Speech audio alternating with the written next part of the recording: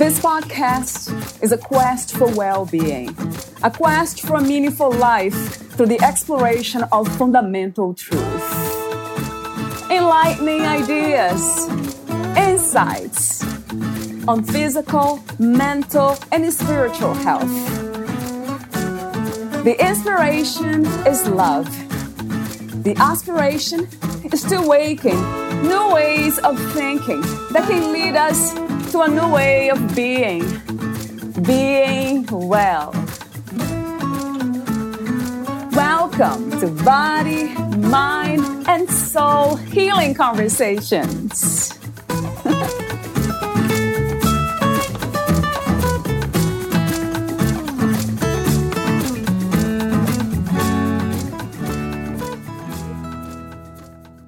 When you assess your own life, consider it with the eye of a gardener. Underneath the surface lies rich, fertile soil, waiting to nurture the seeds you sow. Even more than you can imagine will grow there if given a chance. By Steve Goodyear. Are you feeling stuck, stagnant, or unsettled in your current reality? Are discomfort, dissatisfaction, and disease ongoing themes in your life? Are you longing for healthy change, first with yourself and then with others? Seeds of change lie dormant within. Even more than you can imagine will grow there if given a chance. Valeria Teles interviews Holly Kenley, the author of Shifting Bravely, A Path to Growth, Healing, and Transformation. Holly Kenley, M.A., M.F.T., currently works in the field of psychology as an author, therapist, and workshop presenter. Through her gentle but powerful, informative, and restorative approach, Holly engages clinical and lay audiences, empowering them with strategies to embrace well and whole ways of being. She has been a 6-time peer presenter at the California Association of Marriage and Family Therapists annual state conferences, and a featured or keynote speaker at college-level clinical programs, state and national advocacy organizations, and educational institutions speaking on cyberbullying, the power of self-worth, betrayal, relapse, screen dependence, and sexual abuse recovery. Holly has been a guest on over 100 podcasts, as well as on Arizona's TV Sandy and Friends, speaking on issues of wellness. Holly maintains a private practice in Rancho Mirage, California.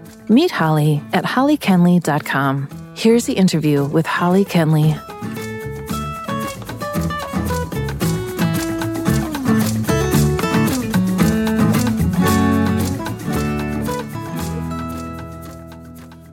In your own words, who is Holly Kenley? Thank you, Valeria. I love this question. And even just maybe a year or so ago, I would have answered this probably in a little bit more of a standard fashion. But I stumbled across this beautiful quote in writing my most recent book. And I just want to start with that because it spoke to me when I came across it, and it really describes who I am. And the author is unknown, so I'm going to just read this. Healers are not holy beings sent down from the light. They emerge from the darkness after learning how to heal themselves and radiate the glow of transformation. And so in defining myself personally, this is how I am as a woman, a wife, a mother, and a friend. And professionally, this quote around being a healer determines how I work in the field of psychology as a therapist, an author, and or a speaker. It seems like everything carries both, right, Holly? The energies of light and darkness. Yes, I think, and we talked a little bit before, is that if there is some darkness, if you will, in your past, or what I usually deal with and work with, not just in my own life, but with my clients, is with trauma. And so I love that piece in there that, all of that energy and time and work and courage and commitment that it takes, not just over months, but over years sometimes of healing ourselves, that then we we are in a place where, at least I feel I am, not that I don't have maybe dark moments, but that I'm in a healed enough place to bring light into other people's lives. I love the way you say that too. Healed enough to bring light into other people's lives. That is so profound and true, because we also acknowledge that darkness will always be there. I love the way you say it's dark moments. They don't have to be darkness in the sense of taking over our lives or perhaps a whole day, a week. I love this idea that we can be true moment by moment, live moment by moment, and be open to whatever it's here. Yes. Yes. I don't know if you remember a poem by, is that Rumi, about the guest house. It's a beautiful poem about accepting this in a sense of body, mind, conditioned body, mind is a house of all feelings and emotions. Of course, I'm paraphrasing, but then he talks about being open, letting all these feelings to be a guest and come in and let them be. I just love that. I love him, and I've read a lot of his writings and things. Right. But one of the things, Valeria, that I find not just with myself but with clients is exactly what you're speaking to, and reminding them and sitting with them in their, giving them that space, that it's absolutely necessary to be in that emotion at the moment, no matter how weighty or heavy it is, because we're going to move through it. And so it is important to honor it and to be in it and to experience it, and then gives ourselves permission to move out of it. And so many times, clients feel shame about just being in the emotion.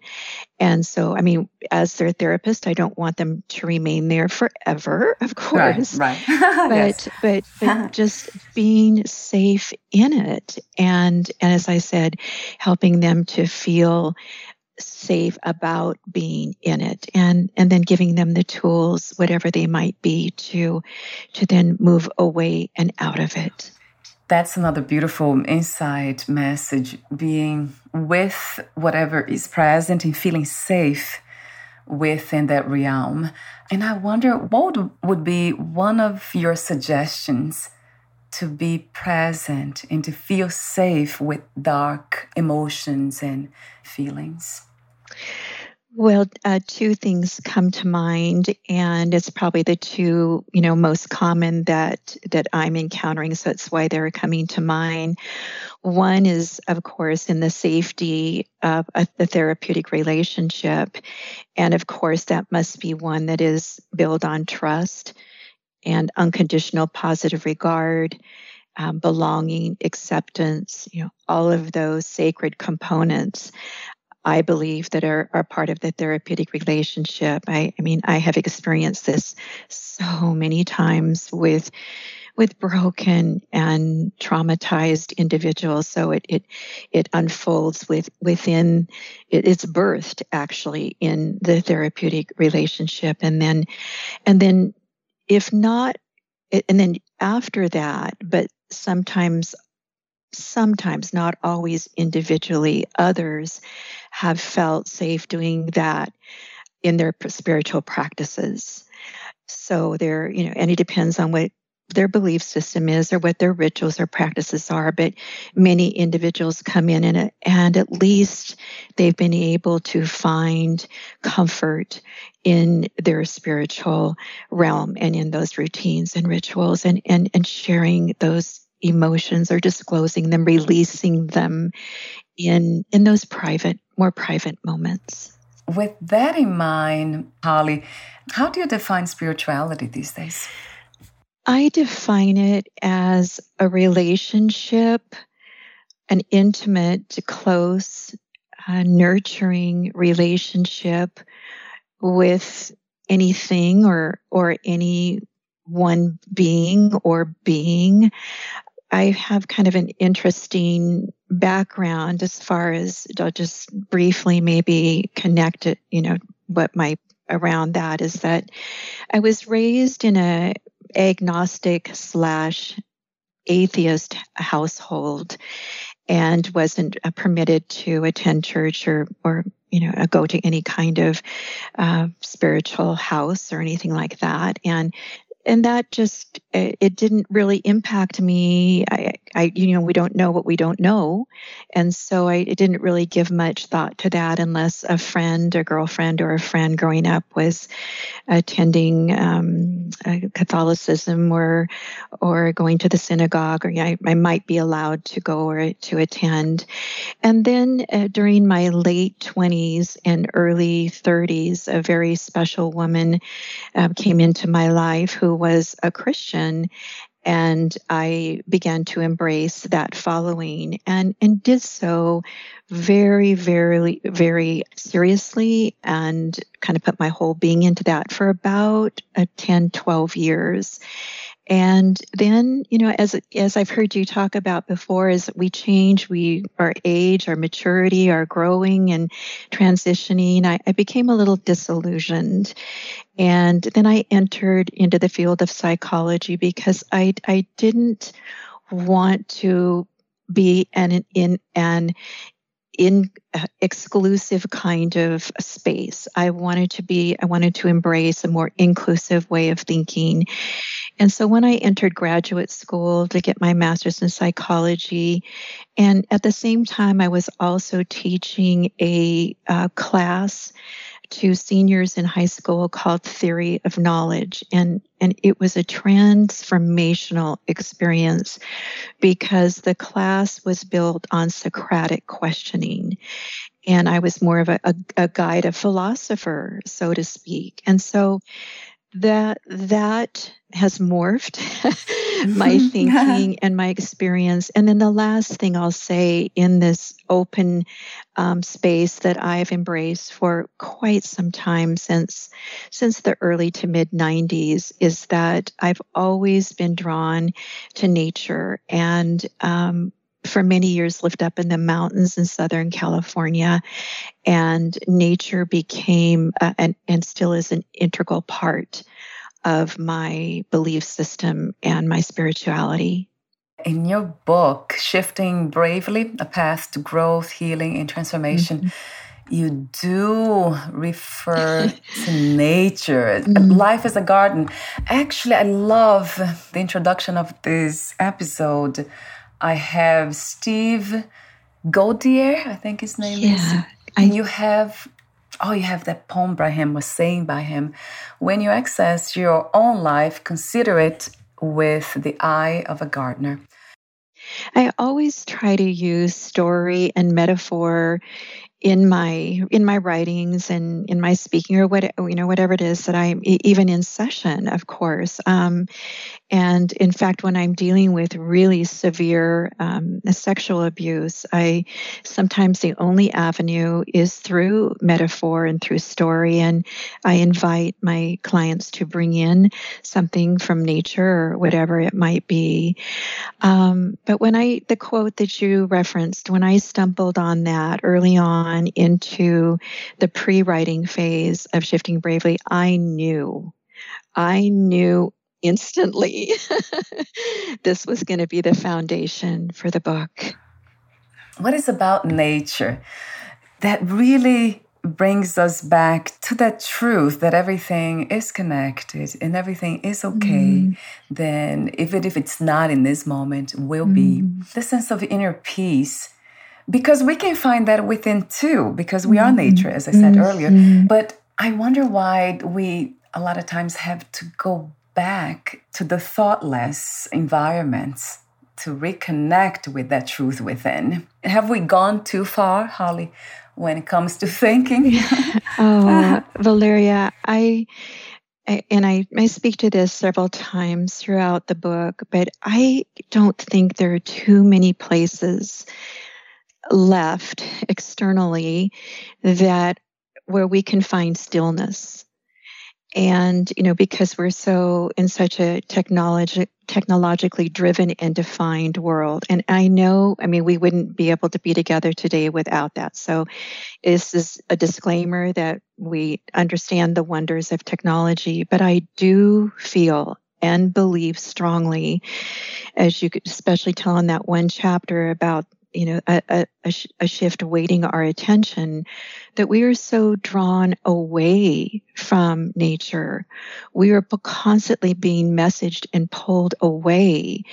And so, let alone even turning inward and into ourselves, that we forget that, a walk outside, going out and listening to the wind, going out and touching the bark on a tree, that we can become recentered and re-energized so beautifully and easily. And this is a topic that I am just passionate about. And I know that we could go on and on and on for ages speaking about nature, but hopefully we won't need to do that, because it seems like we are returning to ourselves in a sense of inner peace, finding our own truth and reconnecting with nature. It seems to be, Holly, and I hope that's true. I do agree with you. I think there is awareness that's being more developed around the dis-ease and the uneasiness that we're all kind of trying to navigate and work through. So I hope that, I believe that, and I'm even beginning to trust that. Oh, yeah, even better. It's almost as a constant practice of letting life be, letting this moment be what it is without resistance and fear. Yes. Which resistance is fear, right, Holly? Yes. It is. And, sometimes when I'm working with my clients, I try to really get them to narrow that down a little bit. I'll say, they'll say, I'm afraid. And I say afraid of, and just wait and let them fill in that blank over and over and over again. And by being able to kind of break that down and identify it. And so many times, Valeria, it's around fear of change. It happens to me all the time. I mean, not as often as it used to, in a sense of resisting change. Recently, my mother-in-law moved in with us, my husband and I. And I remember resisting, like something in me was resisting so hard that I think I became sick. I had some issues with headaches and not sleeping well and even not breathing right. That's how much the body was resisting to that change. Oh, gosh. Yes. Yes. So to be able to identify that and then, talk through that and process that. But yes, that is a really big one, and something that kind of goes along with that, especially if there are maybe some underlying or some very dominant codependency behaviors, is not being able to control. I mean, there's sort of synonymous, but yet, there's some differences too. But what I'm hearing in your story is, were you going to be able to maybe, maintain the status quo? Were you maybe going to be able to control how your daily life might be, or, just that kind of thing? We have to sometimes let go of the reins, and that can be scary. Yeah, and I remember it now. It has been how long now? About 3 weeks, not that long ago. Okay. But now it's becoming a lot more, let's say, soft and gentle, that sense of resistance in the body. It's more physical than mental. Now, I'm sure there's a lot happening within the realm of the mind, too, the mental, the thoughts, of course. But it's not as strong, as powerful as the body. It's interesting to see. And you mentioned codependence. In your book, you do talk about that, too. And this is something that I suspected in the very beginning when I was getting into relationships with men and being very attached to them and trying to control everything. And then I came across this concept of codependence and like, oh, wow, I am a codependent. that doesn't feel good. Valeria, I consider myself a CC, which is a classic codependent. And I've been working on this for over 35 years. So it's always, as we say, a process, but it's something that I'm very attuned to and very compassionate about. And more than anything, because codependents tend to be some of the most kind and caring and giving and selfless people we know, including ourselves, to the point where we, don't put ourselves enough first. So I just really, welcome that piece into the process, if that's part of what I'm working on with a client, because self-compassion around that is as necessary as learning boundary work is as well. It's interesting because the way it feels is that if I say no, then I'm being unkind. That's how the mind interprets the experience. And I'm trying to change that, shift. I love the title of your book, Shifting Bravely. Wow, I need to change bravely. And just be kind in a sense to everyone around me, myself first, and then and they expand that kindness by being true, by saying no in a kind way. Yes. And that has been a challenge, I must say, still. Yes. A big one. So, yeah, talk to me a bit more about that, because I know I'm not the only one. That happens a lot with women, I noticed, too. It certainly does, Valeria. And I have three or four right now, just high-functioning, super successful females who, in kind of a span of ages, but that just what you said, they cannot say no. And just kind of a little technique, and I won't go into detail because we really don't have time, but I ask them to go as far back as they can into their, as far back as their memory will tell them. And when was the first time that it was hard for them to say no, that they can recall and remember. And we start talking about those what I call life messages and life experiences.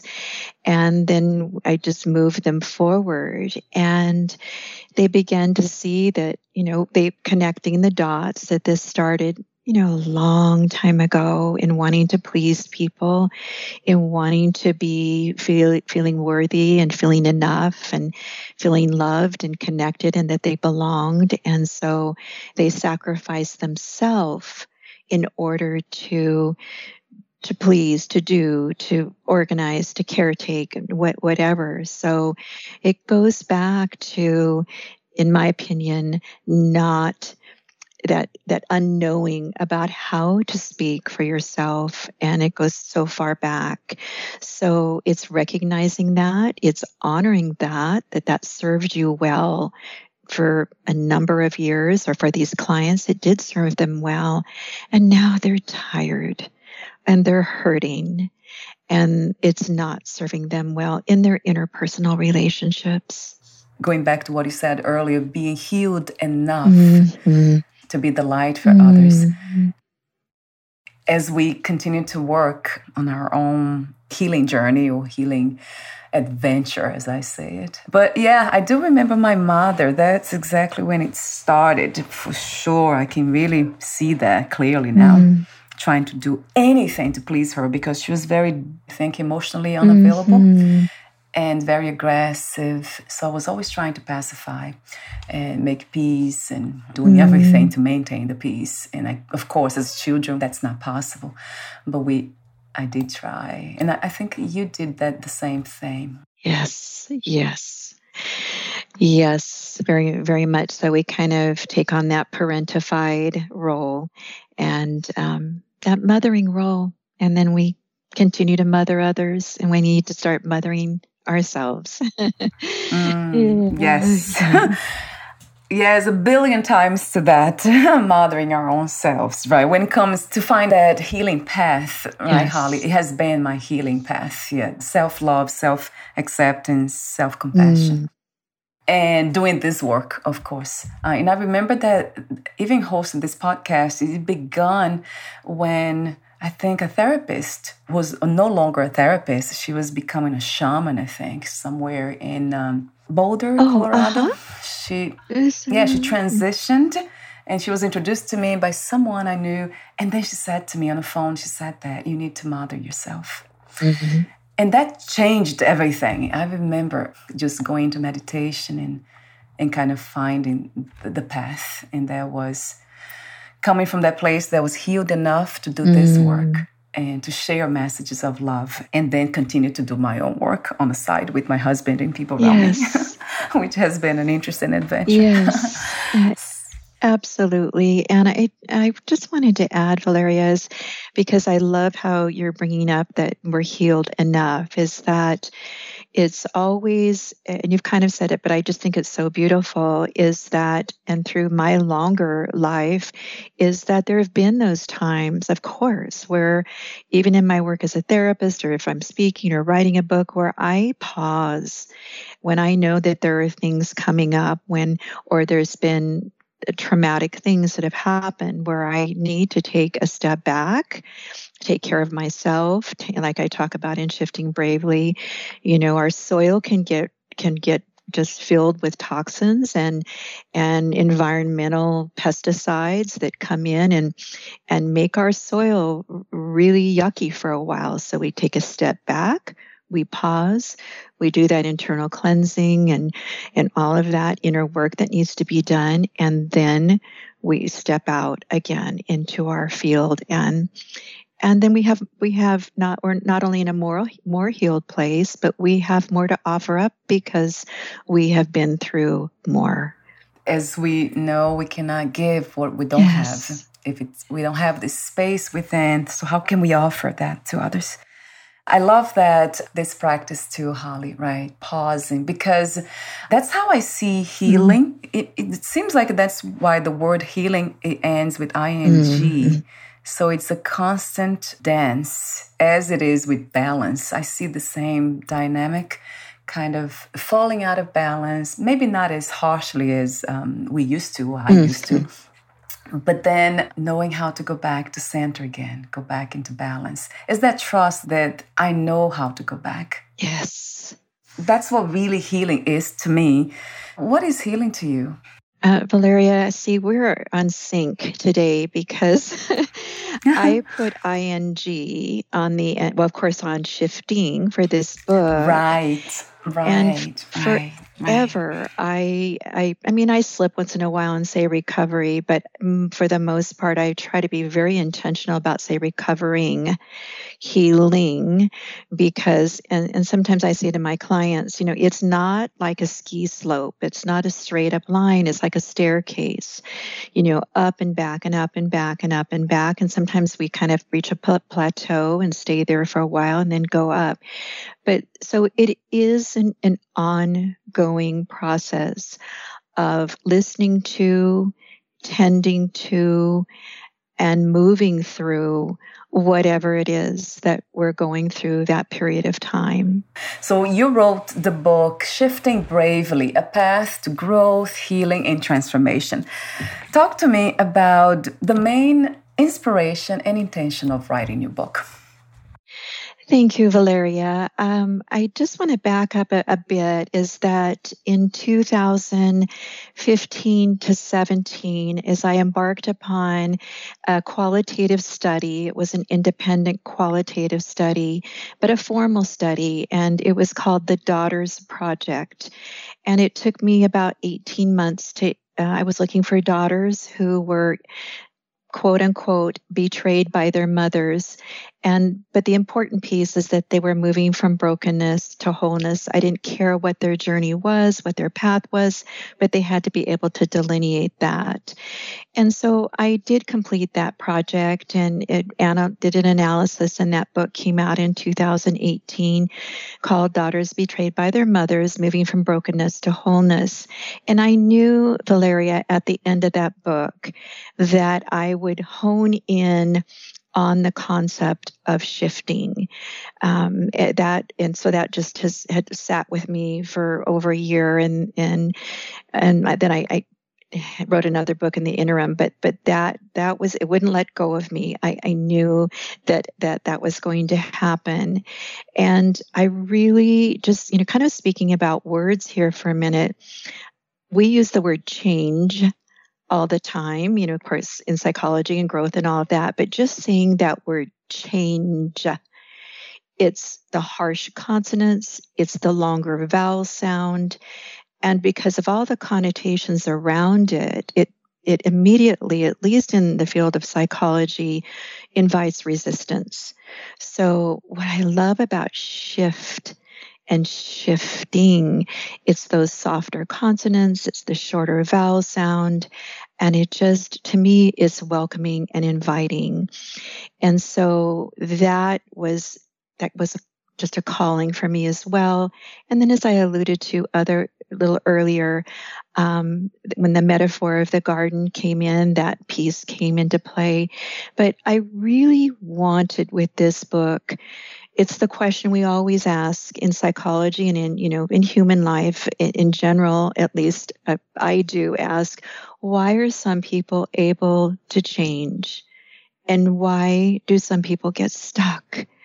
And so I wanted to put out, without clinical jargon, a safe invitation for individuals to consider this very natural, beautiful process. And as that quote in the chapter 1 says, that seeds of change lay dormant within you. They are not defective. They are not deficient.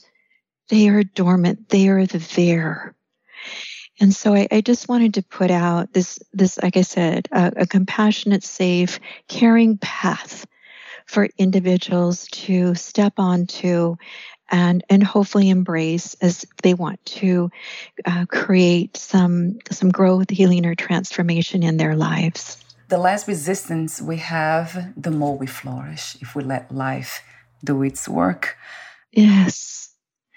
Yes. And Valeria, one thing that I think Shifting Bravely puts this out there without being, negative at all. There's stories, as you know, all throughout, but readers get to see that they're not alone, that there is hard work involved in this process. It's one of my things that I worry about, because with such easy access to so many different solutions and things, many times clients come in and they really think there's going to be a quick fix, or they're discouraged. I had one client say to me, I've had her for about 5 or 6 months. She's just this amazing, beautiful, vibrant woman who is just suffering. And she said, Holly, I've been to 2 other therapists, and if you tell me to write a gratitude journal, I'm leaving. So anyway, my point is that yes, we need to do the work, and sometimes it's hard work, but you're not alone, and it will just unfold within you, and you will feel the shifts taking hold and moving and creating new shifts inside of you if you'll remain open to that, and also to embrace the hard work. It's just part of the journey, in my opinion. A lot of times I wonder why some of us don't open soon enough. That was my case. It took me so many years to become open to healing and to look for help and support. That took 37 years.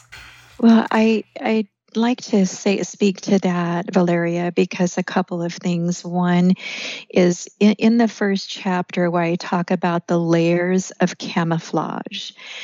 And camouflage is an interesting word, isn't it? Because it serves a dual purpose of protecting the status quo, but also preventing us from discovery. So I don't like to use denial and detachment and, all of that we are just separated from our unknowing.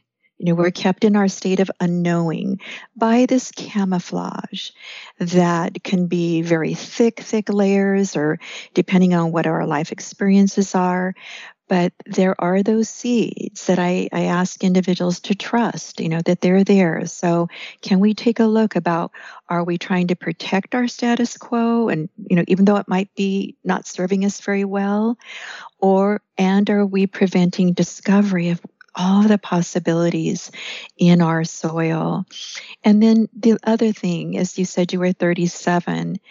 I believe, and I believe this, I said this phrase before, but I believe it, I know it, I trust it, that we come to these experiences, Valeria, when they are meant to be. That means if I was not ready before, it's because I wasn't. Yes. No questioning that. Yes. That's a powerful insight, and one that resonates true to me. Well, and I hear this all the time, Holly, why didn't I get in here sooner? Why didn't I? Those self-shaming messages, we just start tossing those out. Those aren't allowed. Okay, we're not doing the should've, would've, could've's. I say it a little differently than that, but the last thing we need to do is self-shame and self-blame. That's not helping us in our journey. Chapter 2, a shift is awakened. There's so many insights. You discuss also the conditions for accepting or listening, getting to hear the call for change. You have 3 of them. You mentioned the one, we realize and accept we're no longer able to manage our discomfort. Actually, would you like to go through the process? I think you mentioned 3 in the book. I have them here, Holly. Yes. Or should I mention them? Oh, if you could go ahead, and then I'll just touch upon them briefly. That would be great. So the one, we realize and accept we're no longer able to manage our discomfort. Second is we have come to realize and accept that discomfort is managing us. And then the third is the presence of a trigger or triggers. That reminds me of the AA steps, that they do have the steps of realizing. It kind of reminds me of that in a way. Yes, there is similarity absolutely around some of their foundational principles. And I think that one of the things that was important to me in this is that sometimes we think of discomfort, and I broke it down into internal examples and external examples, is that we think about, like addiction and horrible things are happening in our lives, and, people's lives are falling apart on all, and that is very true.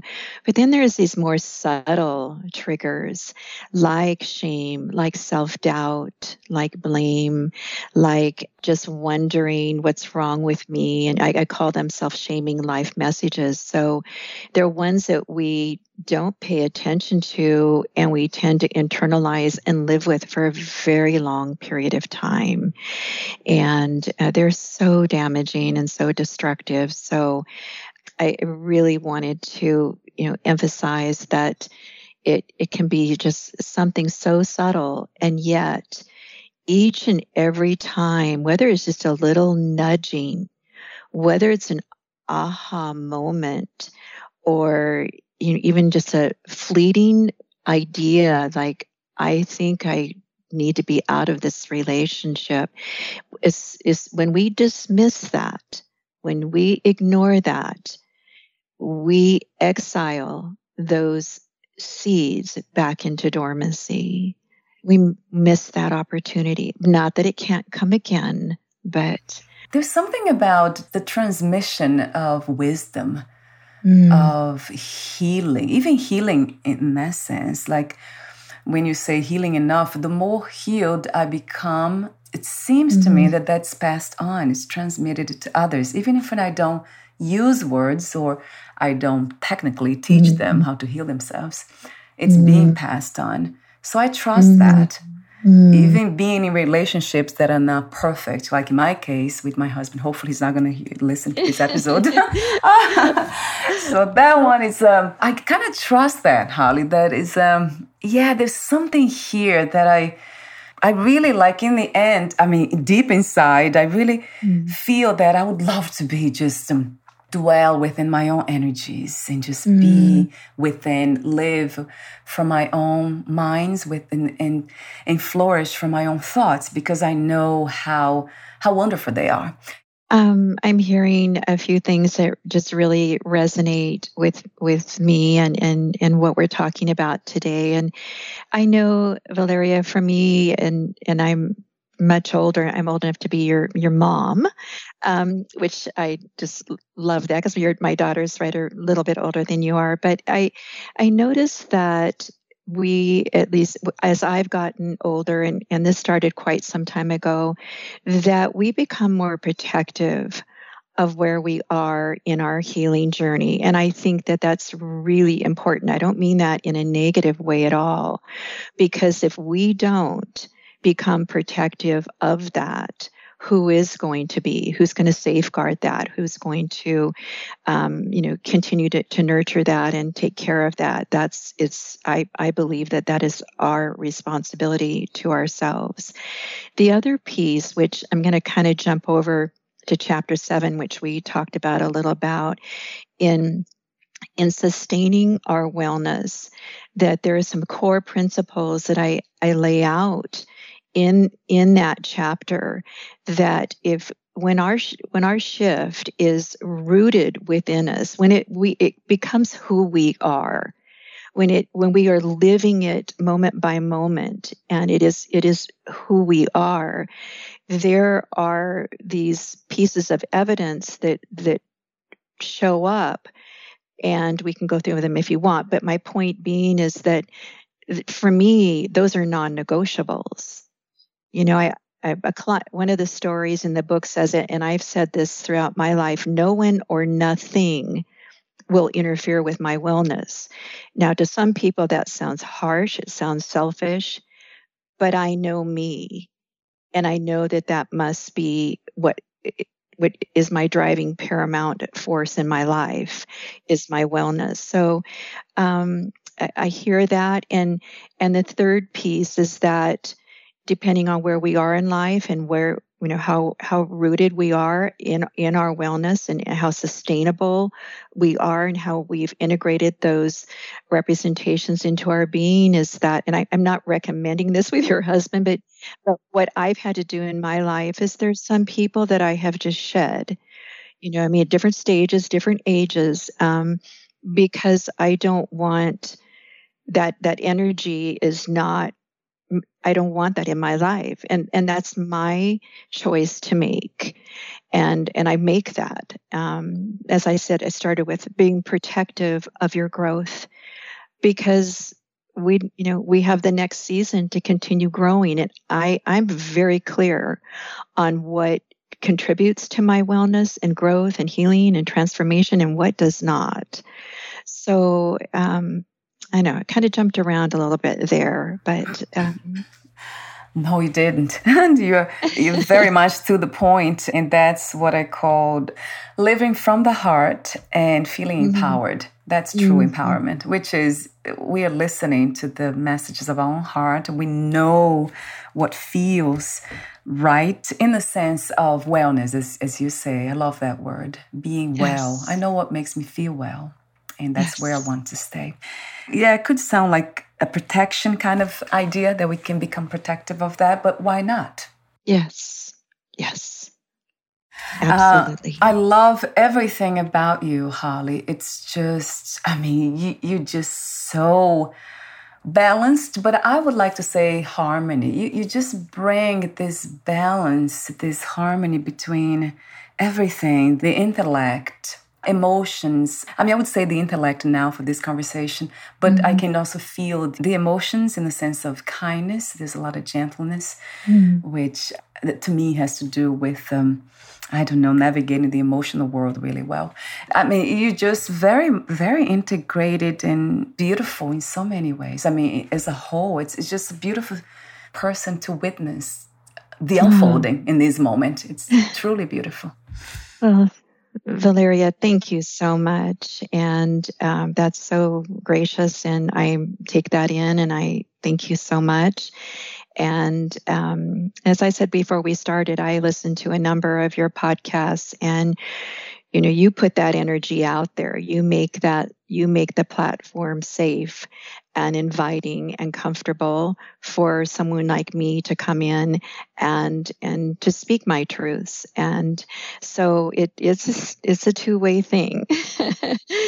And so I just want to affirm you and validate you and the work that you're doing as well. Thank you so much again for your presence. And there's so many notes that I made here from your book, but I can't go through them in this moment. Maybe we'll come back and have another conversation. That would be lovely. So before I ask you the final questions, Holly, for today, would you like to add anything else or read a passage in your book? Let's see. I think I would just like to add that I always get asked about, Holly, is it too late?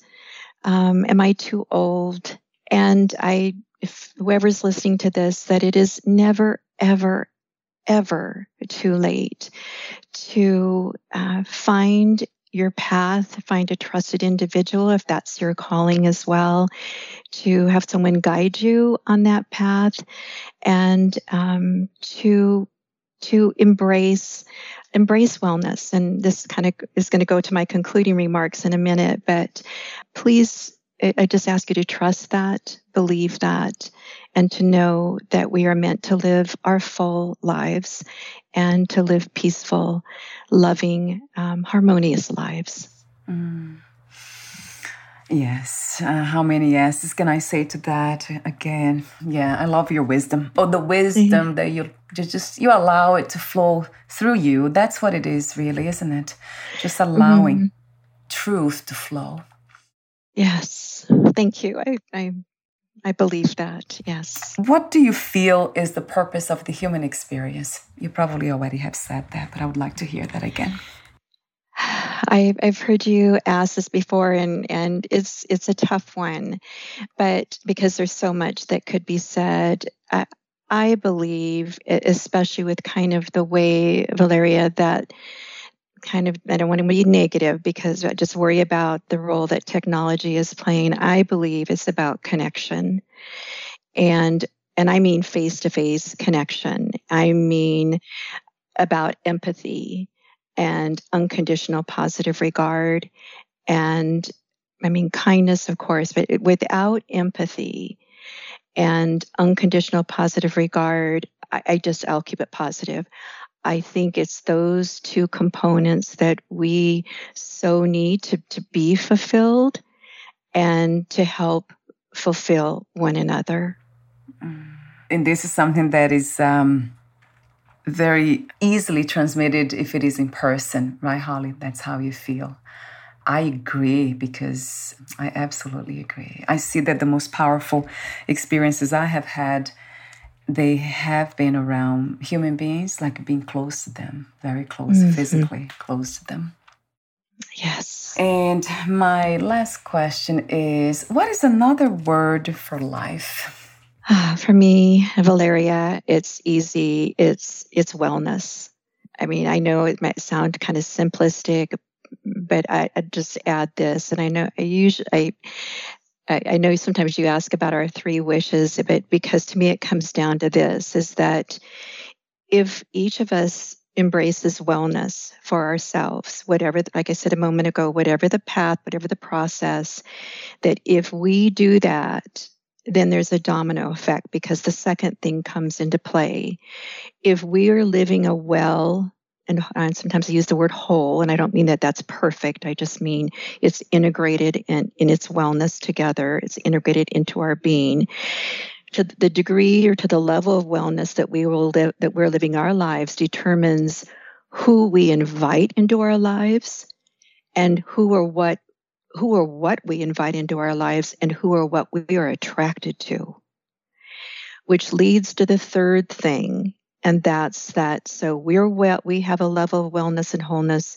We attract people and things into our life, and we're attracted to people of things usually have equal levels of wellness.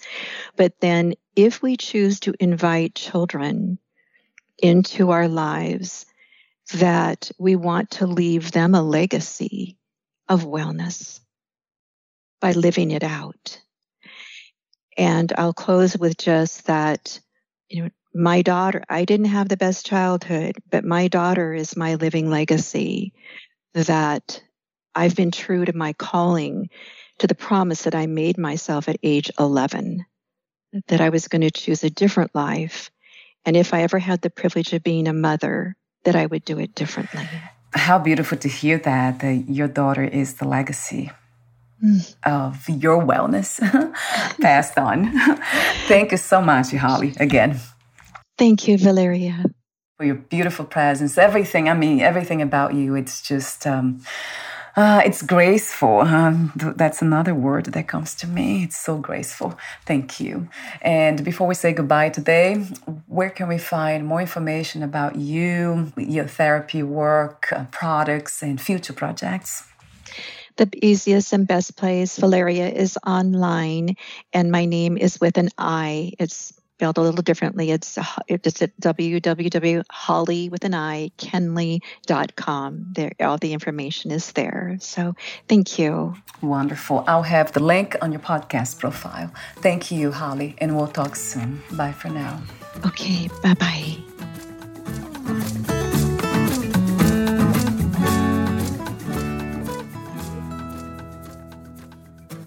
Thank you for listening.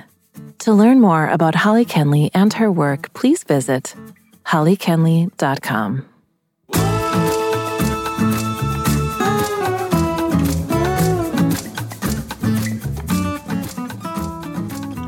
To learn more about this podcast, please visit fitforjoy.org/podcast. Thank you again for listening, and bye for now.